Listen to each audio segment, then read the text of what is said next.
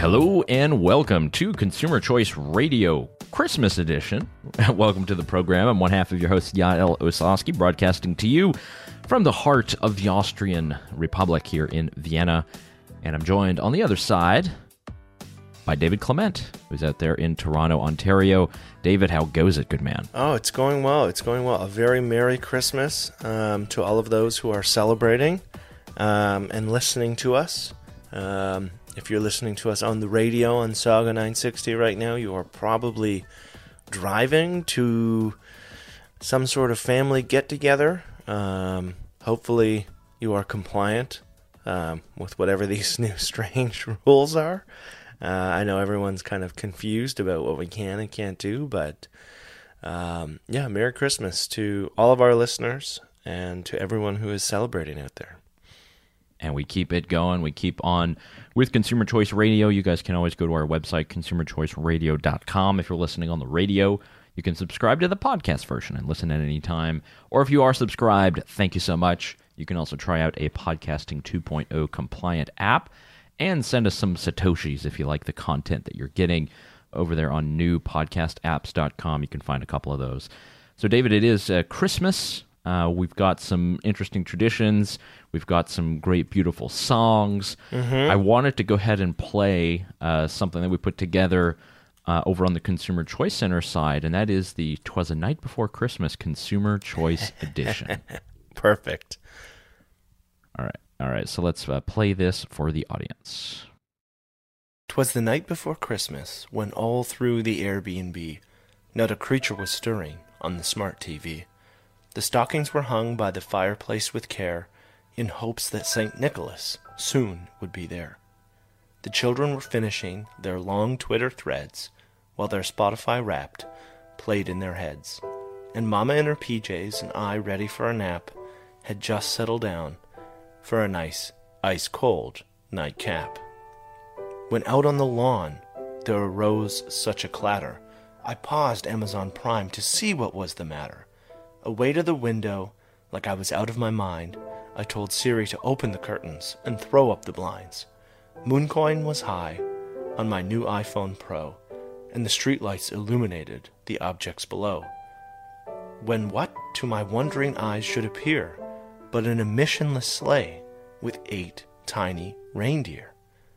With a little old driver, so lively and quick, I knew in a moment it must be St. Nick. More rapid than 5G, his coursers they came, and he whistled and shouted, and he called them by name. Now Dasher, no Dancer, no Prancer, no Vixen, on Comet and Cupid, on Donner and Blitzen. To the top of the porch, to the top of the wall, now dash away, dash away, dash away all. As an Uber driver does as they begin their route, when you meet an obstacle, you troubleshoot. So up to the housetop the coursers they flew, with a sleigh full of toys, and St. Nicholas too. And then, in a twinkling, I heard on the roof the prancing and pawing of each little hoof. As I drew my hand and rose from my rest, down the chimney St. Nicholas came with a negative PCR test. He was all dressed in fur, from his head to his foot. His clothes were all tarnished with ashes and soot. With a bag full of toys, he must have been sore, so I gave him some CBD cream, freshly bought from the store. His eyes, how they twinkled, he was back as St. Nick. His cheeks were like roses, my treat did the trick. His cute little smile was drawn up like a bow. Consumer choice matters in this house, which he did now know. When suddenly he vaped and cast up a cloud, he stared and he asked, "Is this not allowed?" I said, "Santa, of course. Switching is the right choice." He smiled, bowed, and began to rejoice. He was chubby as plump, a tale as old as time. But what was that flavor? Was it orange or key lime? A wink in his eye and a nod to my glass. I knew then I could sit back down on my ass. He put down his vape and he went straight to work, and he filled all the stockings. Then he turned with a jerk, and laying his finger aside of his nose, with one more vape up the chimney he rose. He sprang to his sleigh, to his team to give a talk, and away he flew upwards like Nancy Pelosi stalks.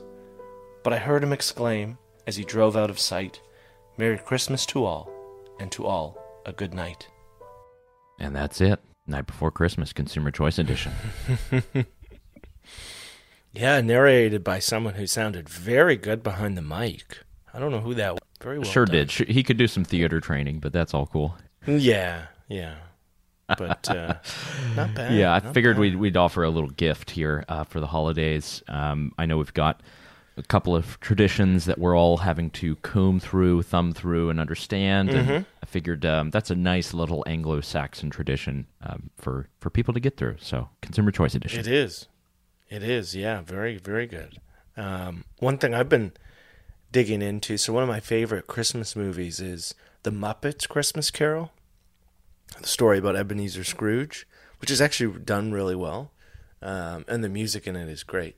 And then I started digging into like the history of A Christmas Carol, written by Charles Dickens, and most people give him credit for actually like creating the familial tradition of Christmas, beyond obviously the religious significance for Christians, but the goodwill to all men, big dinner, drink and food and celebration and get-togethers. And he apparently, according to people who study this stuff, is deemed the man who invented Christmas, which Those is are the quite... Christmasologists who've put this forward. Yeah. So I never knew that, but I dug into some of that over the last couple nights. That's interesting. I guess you could say the same for Shakespeare and various traditions and things. That maybe they're not the inventors, but they're kind of the cementers of it. Yes. So actually, maybe it's been observed for some time, and he's actually just put it into the record, kind of. Yeah. Well, I think based on my understanding, Christmas traditions were starting to wane in England at the time, and he was basically re-sparked no, this is a time to be generous, to help people, to open your doors, to eat, to be merry, to all of those things that, at least in North America, are very commonplace. I do have a quiz question for you, though, Yael. Hit me. Who or what invented the modern image of Santa? The big guy in the red and white with the hat. Well, my first guess was going to be Pepsi, but... Everyone in Atlanta is cringing right now. The whole city. I know. Coca-Cola. Yeah, most people don't know that. I think the first depiction of the Santa we know today was actually done by Coca-Cola. So another weird moment in time where you don't necessarily realize the origins of a particular image or story. So let's go even further back, because we hear about Saint Nick, and it's actually fairly confusing where I am in Catholic Austria, because we do have a Saint Nicholas that is big in the culture, and there's a Saint Nicolaus Day, which is December 6th, in which the Saint Nicholas will come and he'll leave you oranges and chocolates in your shoes that you've left outside of your door. And he also traditionally wore a red robe and would be very merry. And actually, the sort of circumstance that he's most well known for is that there were two prostitutes who were being forced into prostitutes at the time. This is in a Greek part of Turkey at the time. And basically threw them 2 pieces of gold. And those pieces of gold allowed them to break free from prostitution. And it was sort of seen as this charitable act. And then the St. Nicholas became known for all these various charitable acts across the entire, I guess then it was, whatever the Turkish Empire was, Constantinople and the rest. And that sort of tradition carried on in the Catholic religion, and that kind of created this idea of the St. Nick, which through many different levels was bastardized and Germanicized and Anglicized and in a way laundered to give us this modern Tim Allen version of Santa Claus. Interesting. Well, did you know that so that's the Santa Claus was actually filmed not too far from my house? It was filmed in Oakville. I actually walk by that house probably every year around this time. The door is still the same color. You can look at the spot where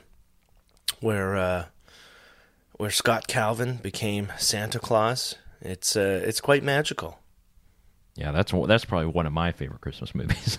It is pretty good. It is pretty good. You did ask about traditions before, and actually in Austria, there is no Santa Claus. So there is the Saint Nick, and that is December 6th. But actually, the person who brings you the gifts, David, is the baby Jesus. Oh, interesting. The Christkind, it's called. I didn't know that. How the tradition works, and I'm still working through this because now I have children, the Christmas tree, you get it in December, but it does not go up until the 24th, the evening of the 24th. Oh. And it goes up, and it is decorated by the Christkind, by the baby Jesus, while you're out at church. Interesting. Usually it's the grandparents or someone else that will decorate Yeah. it. And then you come home on the evening of the 24th, and all the gifts are laid out. And as soon as you come home, the bell rings. So you know the Christkind was there. You know the baby Jesus was there, but you just missed the baby Jesus. Interesting. I did not know that. That's a very cool story. Yeah, and I think that's in most Catholic parts of the German-speaking world. Okay. The entire idea of Father Christmas, sort of Santa Claus, they have that a bit more in Protestant Germany. But, sometimes it's Father Christmas, or they say the Weihnachtsmann, so it's the Christmas man, which is very funny. Very literal. Yeah, very, very literal as the Germanic language is. So, yeah, that's the kind of tradition. And, the 25th is technically here in these parts the day after Christmas. So the real celebration is on the 24th. So in my house, it's a bit mixed up. We do the stockings, so we get the Christkind that comes by, but then Santa Claus, he makes the journey all the way into our apartment just to fill those stockings. So that's Nice. a happy compromise. Very fun. Very fun. It's always interesting to hear other cultural traditions in regards to Christmas, because we're very much stuck in our own bubble, and you kind of blindly expect that, well, everybody does turkey and stuffing and mashed potatoes and gravy and all that jazz and a family dinner, but there are a lot of and other that's not even traditions. talking about the it's not even talking about the Orthodox Christians, which have their Christmas like on January 7th or something. So they're even like way later. You're wishing them a Merry Christmas and stuff, and they're just sitting at home in their cold apartment. And they're like, not yet. They'll take the day off, though. No. That just makes me think of the Scrooge line. December 25th, just another day to pick a man's pocket for a paid day off. That is golden. Yeah. So I know there's going to be a lot of Christmas cheer while listening to this episode, and we do have an interview that David has lined up for us to play with you. Actually, two of them. Two great interviews. David, why don't you go ahead and give it a preview? It's good. It's good to kind of front load those. Yep. And go ahead. Yeah, so we have Joseph Venati from the Center for Truth and Science, great organization who essentially is looking to streamline the research on some of these hot chemical and agricultural topics, which would be very useful once their research is published in regards to tort reform and how this is used in lawsuits and how some of this information can be digested by the media. And then we were joined by Patrick Brown, the mayor of Brampton, who has launched essentially a funding call to help fund the challenge of Quebec's Bill 21, which is their bill that prohibits from certain public professions folks from wearing any religious symbols. And this kind of came to the forefront in response to a woman who was fired from her teaching position because she wore a hijab. So it's two great conversations, two wildly different topics, but very excited to have them on the show to talk about those issues. Perfect, David. Yeah, look forward to that. You guys continue tuning in here to Consumer Choice Radio, and Merry Christmas to you and your families. Merry Christmas to you, David. Merry Christmas to you, Yael.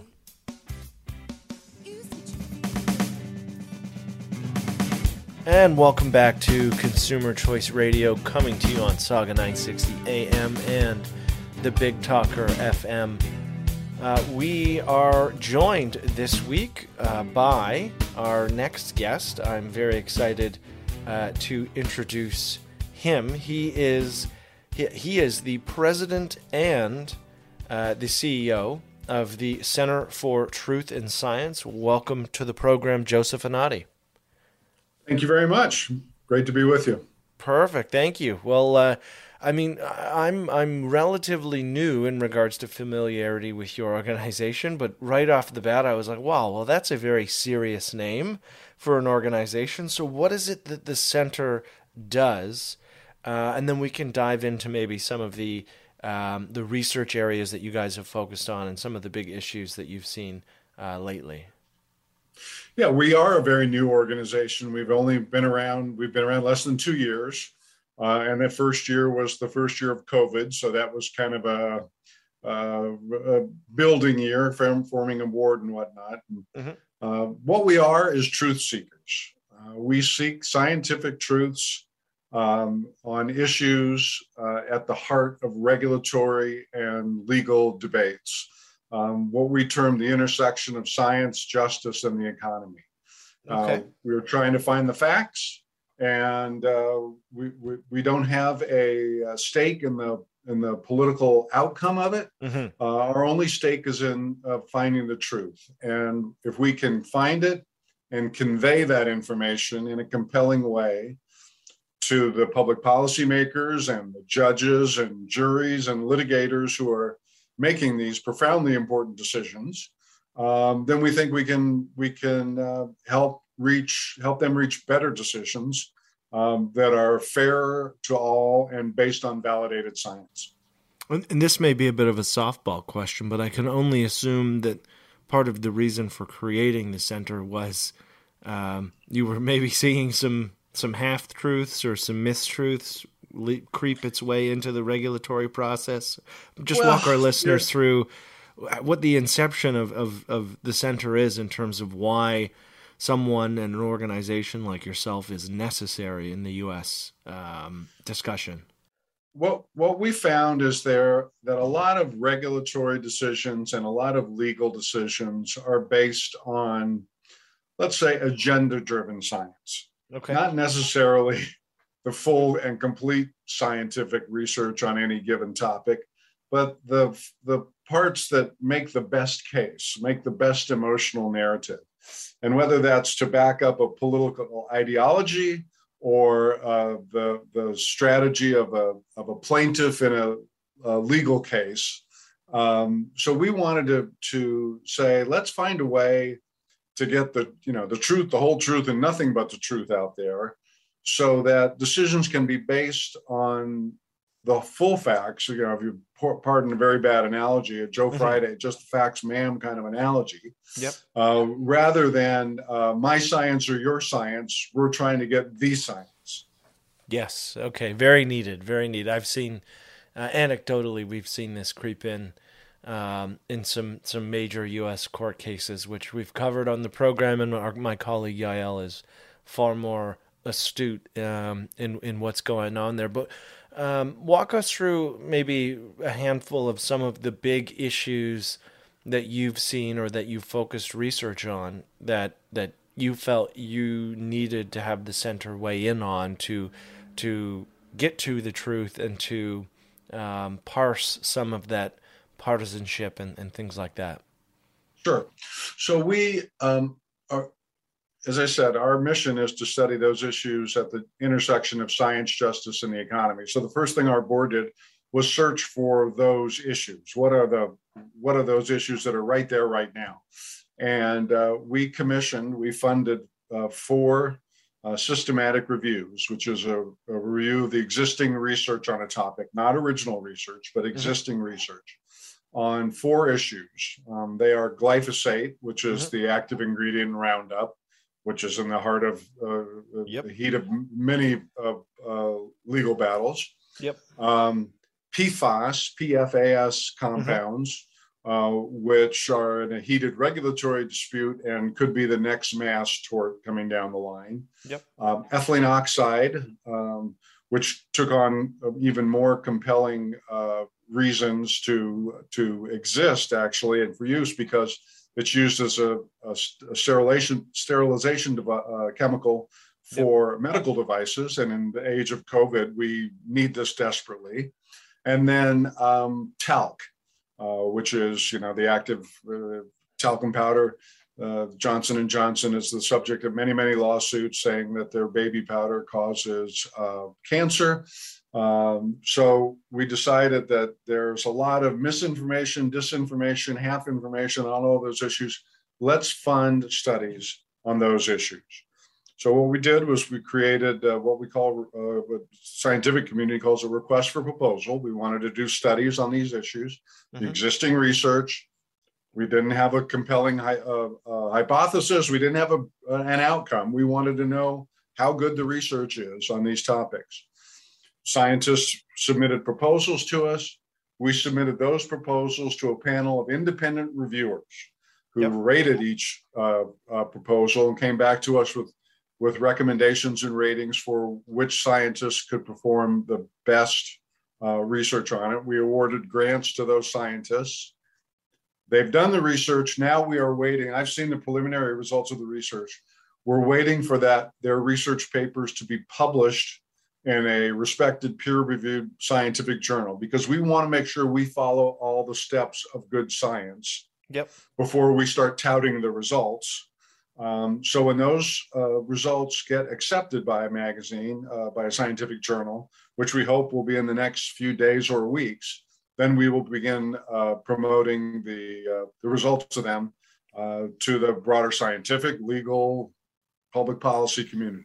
Yeah, that's great. I mean, I think, and I'm sure that what you guys do will definitely, or should, have an impact in regards to how the media covers some of these issues. But when I hear you say glyphosate, immediately my ears perk up to headlines that were all across North America that said something like Cheerios contains cancer-causing pesticide, and there was a bit of a panic around it. And then we as a consumer organization did some digging, and I was like, wait a second, okay, so what are the thresholds? Does it actually? And then we did some digging, and it turned out you'd have to eat like something like your body weight of Cheerios a day for 30 years in order to cross any serious threshold where it would be damaging to your health.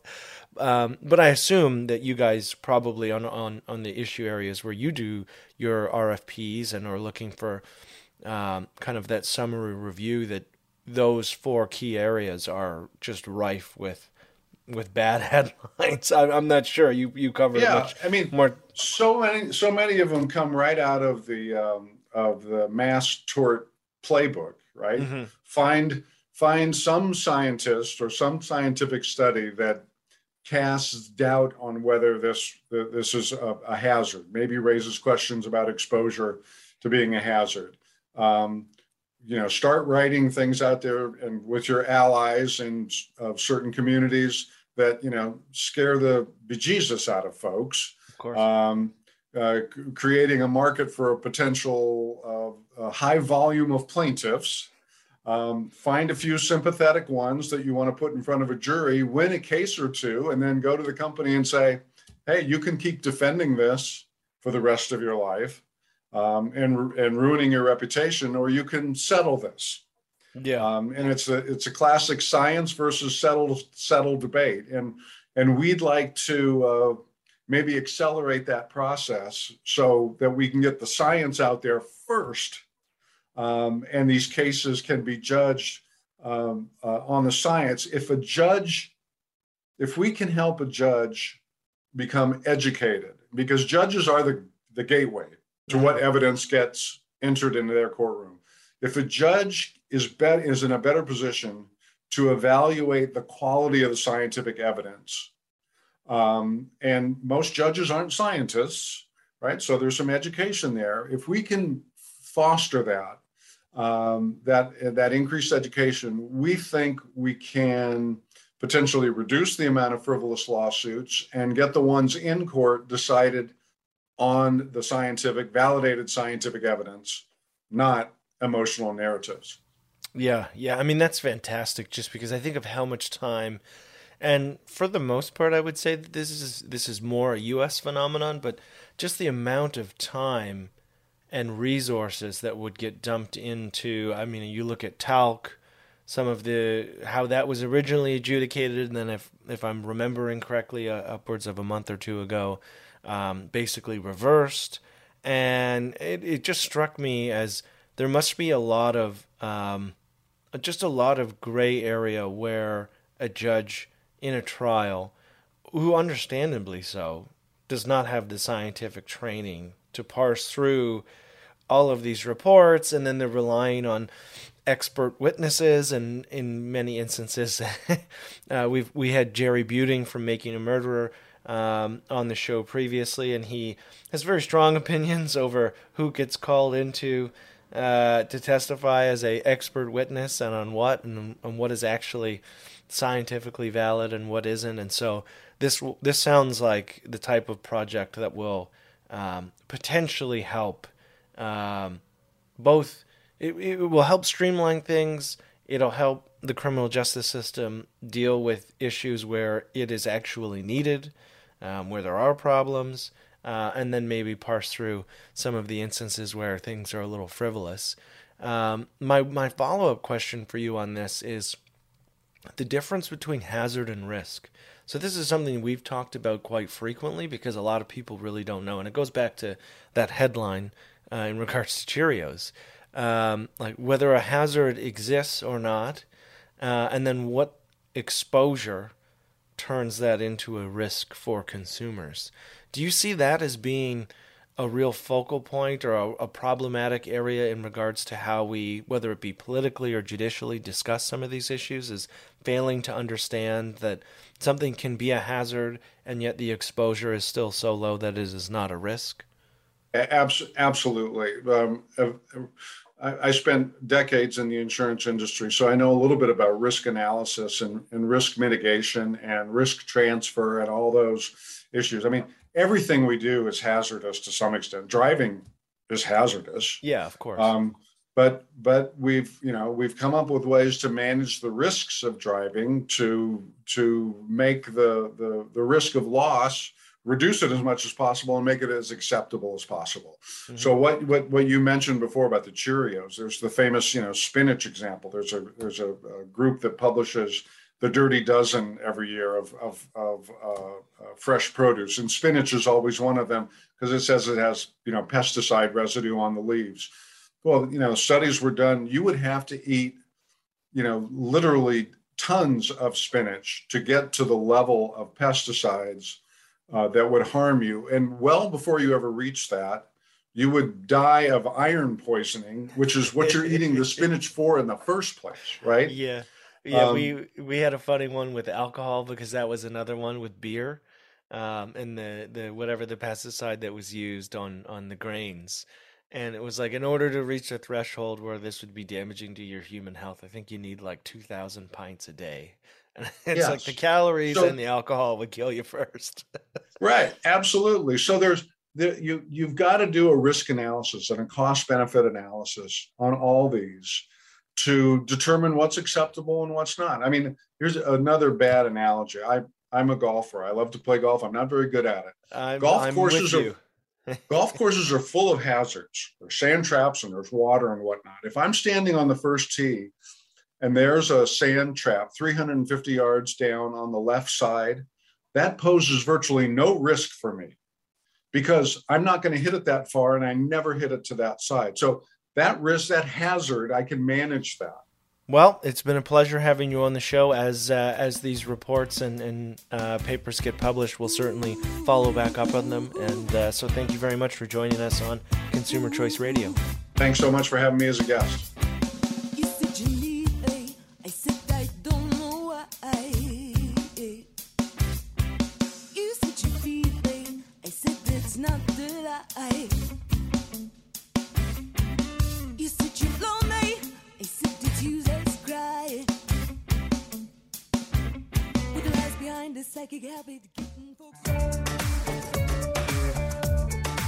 Hello and welcome to Consumer Choice Radio, coming to you on Saga 960 AM and the Big Talker 106.7 FM.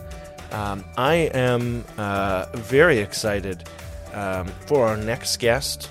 He's the mayor of Brampton, Patrick Brown. Mayor Brown, thank you very much for joining us on the program. My pleasure to be on your show. Thank you. So it's an odd moment, I would say, in Canadian politics, where I am interviewing the mayor of one of Canada's largest cities about something going on in a province in which he is not a mayor in. But I was surprised and certainly appreciative of your effort in regards to Quebec's Bill 21. And so I would love for you to just describe to our listeners your opinion of the bill in Quebec, and then why you've launched this essentially call for funding from other major cities to help fight this case in court. So the province of Quebec has passed a bill that allows the government to discriminate based on one's faith. If you are, if you wear any article of faith, from a turban to a hijab to a kippah to a cross, you can be fired from your employment. And so we're starting to see the consequences of that. A young Muslim woman was fired just a few weeks ago for wearing a hijab. And I've had residents in Brampton who have left Quebec because they have no chance to have work in Quebec in their chosen profession due to the fact they have a faith which requires them to wear an article of faith. In Canada, we've always protected religious freedom. It's guaranteed in the Charter of Rights and Freedoms. So now there's a court case challenging this bill which infringes the Canadian Charter. And the consequences go well beyond Quebec. It's not just that this is blatant discrimination in Quebec. If there is a Supreme Court precedent that you can discriminate based on faith, that's a precedent that can be used elsewhere in Canada. A Supreme Court precedent would be dangerous if we ever had a premier in another province elected on a populist wave. And don't think that's impossible. Look what happened with Trump in the United States when he tried to put a travel ban in place that targeted a particular faith in the world. And, I think we need to step up. It's unfortunate that the government of Canada is not defending their own charter, but we're in this unusual situation where you have the Prime Minister saying Bill 21 is discriminatory. You've got the opposition saying Bill 21 is discriminatory. But because of votes, they have made a political calculation to stay silent in the face of this discrimination. In the last federal election, they were worried about losing seats in Quebec, and so they pledged not to interfere. And we have the situation now where you've got these not-for-profit groups like the World Sikh Organization, the National Council of Canadian Muslims, raising funds largely on the backs of racialized minorities to defend our own charter, when you would expect the government of Canada would defend their own document. You expect the government of Canada will say, we're going to protect freedom of religion because it is a foundational value in our country. Yep. And we're at this point now where these minority groups are worried that it's not going to be a level playing field. They've raised 1.1 million, but to take it to the Supreme Court, it's going to cost about 3 million. And they don't have those resources. And the government of Canada was expected to step in. And since they haven't, I think this is an opportunity for Canada's big, diverse cities to step up and say, we're going to make it a level playing field. We can't have religious freedom to be tested in the Supreme Court when it's not a level playing field. The government of Quebec has unlimited legal resources. Yeah, I think that was what really took it home for me when I watched your press conference. Was we're literally talking about, let's say, an individual or a group of private citizens who may want to challenge us. Well, they're going up against the province, and the province has very deep pockets. And so, how does a small group of people essentially crowdfund or fundraise informally to fight an opposition who has unlimited resources? It's quite difficult. And so I was quite pleased to see, on behalf of Brampton, you lead the charge and add your name, but maybe tell our listeners some of the other cities who have accepted your call and have committed funds to help make this happen. Well, we've been inundated by pledges of support across the country. We've heard Mayor of Vancouver said Vancouver is going to contribute. Mayor of Calgary, Mayor of Winnipeg, the Mayor of Toronto, John Tory. We've seen council motions put forward from Victoria to Mississauga to Durham to Peterborough to Oakville to Halton Hills. Across the country, we're seeing communities step up and say, we have to defend our Canadian mosaic. We have to defend religious freedom. And it's been a beautiful outpouring of support into these minority groups in Quebec that felt isolated, that felt that they were being abandoned, that they were being discriminated, and that no one was going to stand up for them. For them, it's really been a very special moment to see that, when you're part of the Canadian family, we stick up for one another. Yeah, I think going back to that press conference, religious freedom is in the DNA of what it means to be Canadian. It's one of the, among many different reasons, but one of the reasons why our country is so diverse and why people have come to Canada from all over the world over time, in many instances fleeing persecution for nothing more than their religious beliefs.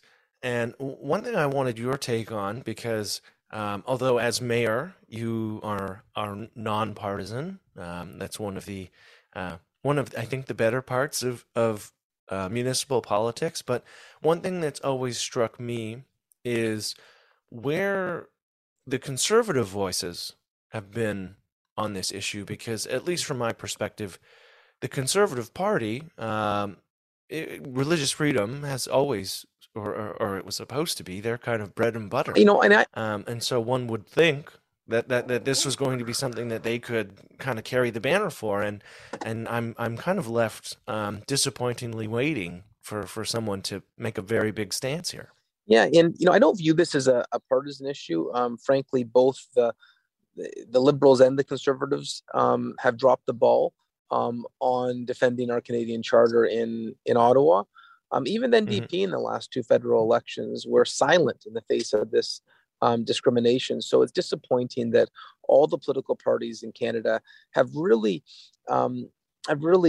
dropped the ball on what is an obligation not to respond to polls, but to defend a foundational value. I am in the nonpartisan arena now in municipal politics, but I would say, as someone who has served in a partisan environment, both federally and provincially, that I think the Conservative Party is missing the boat on this. That the defense of religious freedom should be something that they stand for, be counted for, be measured on. That you can always count on them to protect religious freedom. And I have to say the tepid response by all political parties in Canada on this file has been so disappointing. We should not make decisions based on how it'll affect your seat count in a province when it relates to what is right and wrong. Yeah. There are moments in political history where it is time to do the right thing. And I believe may be costly at the ballot box. Yeah, and I believe one day you're going to see a prime minister rise in the House of Commons and apologize for this period. I think there's going to be a government apology for all those who lost their jobs due to their faith.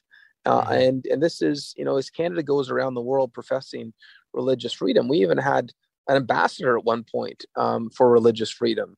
And how do we make those principled pitches around the world for religious freedom when we're allowing it to be infringed in one of our provinces? We look like hypocrites. Yeah, absolutely. Now, I do want to ask in regards to some of your response to the critics, because I have followed the response to these calls for funding and the success that it's garnered. Some have argued that this is falling into a Quebec separatist trap, or that it will fuel a debate between English Canada and French Canada and further entrench any separatist or nationalistic sentiments that may be there in Quebec. And I'm curious as to what your response is. I know what my response is, but I'm interested to hear what your take and my is response on the critics. is the government spin doctors, and they've got high-priced PR specialists are trying to argue this is Quebec bashing. Let me be clear. I love Quebec. I have family in Quebec. I grew up visiting my aunts and uncles and cousins in Quebec. I spent 3 years studying French in Trois-Rivières. I love the province, the people, the culture. But what I don't support is discrimination. And this is not a criticism of Quebec. It's a criticism of a law that a partisan government put into place for popularity purposes. They're responding to an issue that they thought would serve their political purposes. I disagree with the Coalition Avenir. I disagree with François Legault on this bill, but I love Quebec. Yeah. I mean, and for me, it just seemed that's, and I'm sure that you've seen this online. The response from, let's call them the critics, always seems to go back to the political ramifications of this. No, I very rarely see anyone actually defend the bill, or at least not publicly. And I think that just goes to show you that it is so hard to defend and say no. A man like Jagmeet Singh, who in theory could be prime minister of this country, could not be or could not represent the crown as an attorney, or could not be a high school teacher. 2 jobs, obviously he's more than qualified to be, for the sole reason of the fact that he wears a turban. I can't find people make a serious defense of this beyond talking about the political ramifications, or whether or not this becomes Anglo versus Franco. Yeah. You know what's sad about this is, I have been talking to mayors in Quebec, and one response is the premier is too popular. We don't want to challenge him on this. There'll be, consequences if we do. But another response is, it's too divisive. We should just stay silent and let the issue die. We have to live with this bill. I'm sorry. How do you say to a young Muslim woman who wants to be a teacher that she can't be because of her faith, because it's too divisive to bring this up? How do you tell a young Sikh man who wants to be a police officer that he can't because of his faith? There are consequences to this bill, and it means you have minority groups that are essentially transformed into second-class citizens in the province of Quebec. And just because it may be a divisive issue doesn't mean we should shy away from that. That's not leadership. The leadership is not shying away from difficult issues. It's doing what is right and making sure that we don't have second-class citizenship in our country where we discriminate based on faith is the right thing to do. And we all need to take that challenge up. And I'm glad that so many Canadian municipalities have stepped up to that challenge. I just wish the government of Canada would do so as well. Yeah, you're certainly not the only person who's waiting on Ottawa to say something. I mean, the way in which I've always framed this is we've had men in this country fight and die in our Canadian armed forces wearing a turban. Surely, if they can do that and make the ultimate sacrifice, they are more than qualified for all of the other professions that they are now prohibited from seeking employment in Quebec. So, Mayor Brown, it has been an absolute pleasure.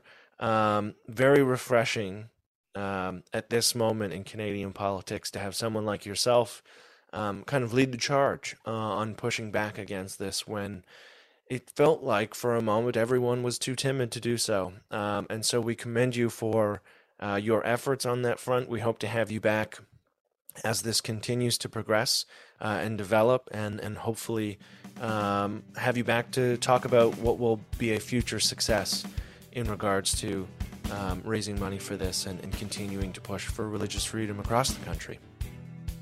Well, thanks so much for having me on, and all the best during the holiday season.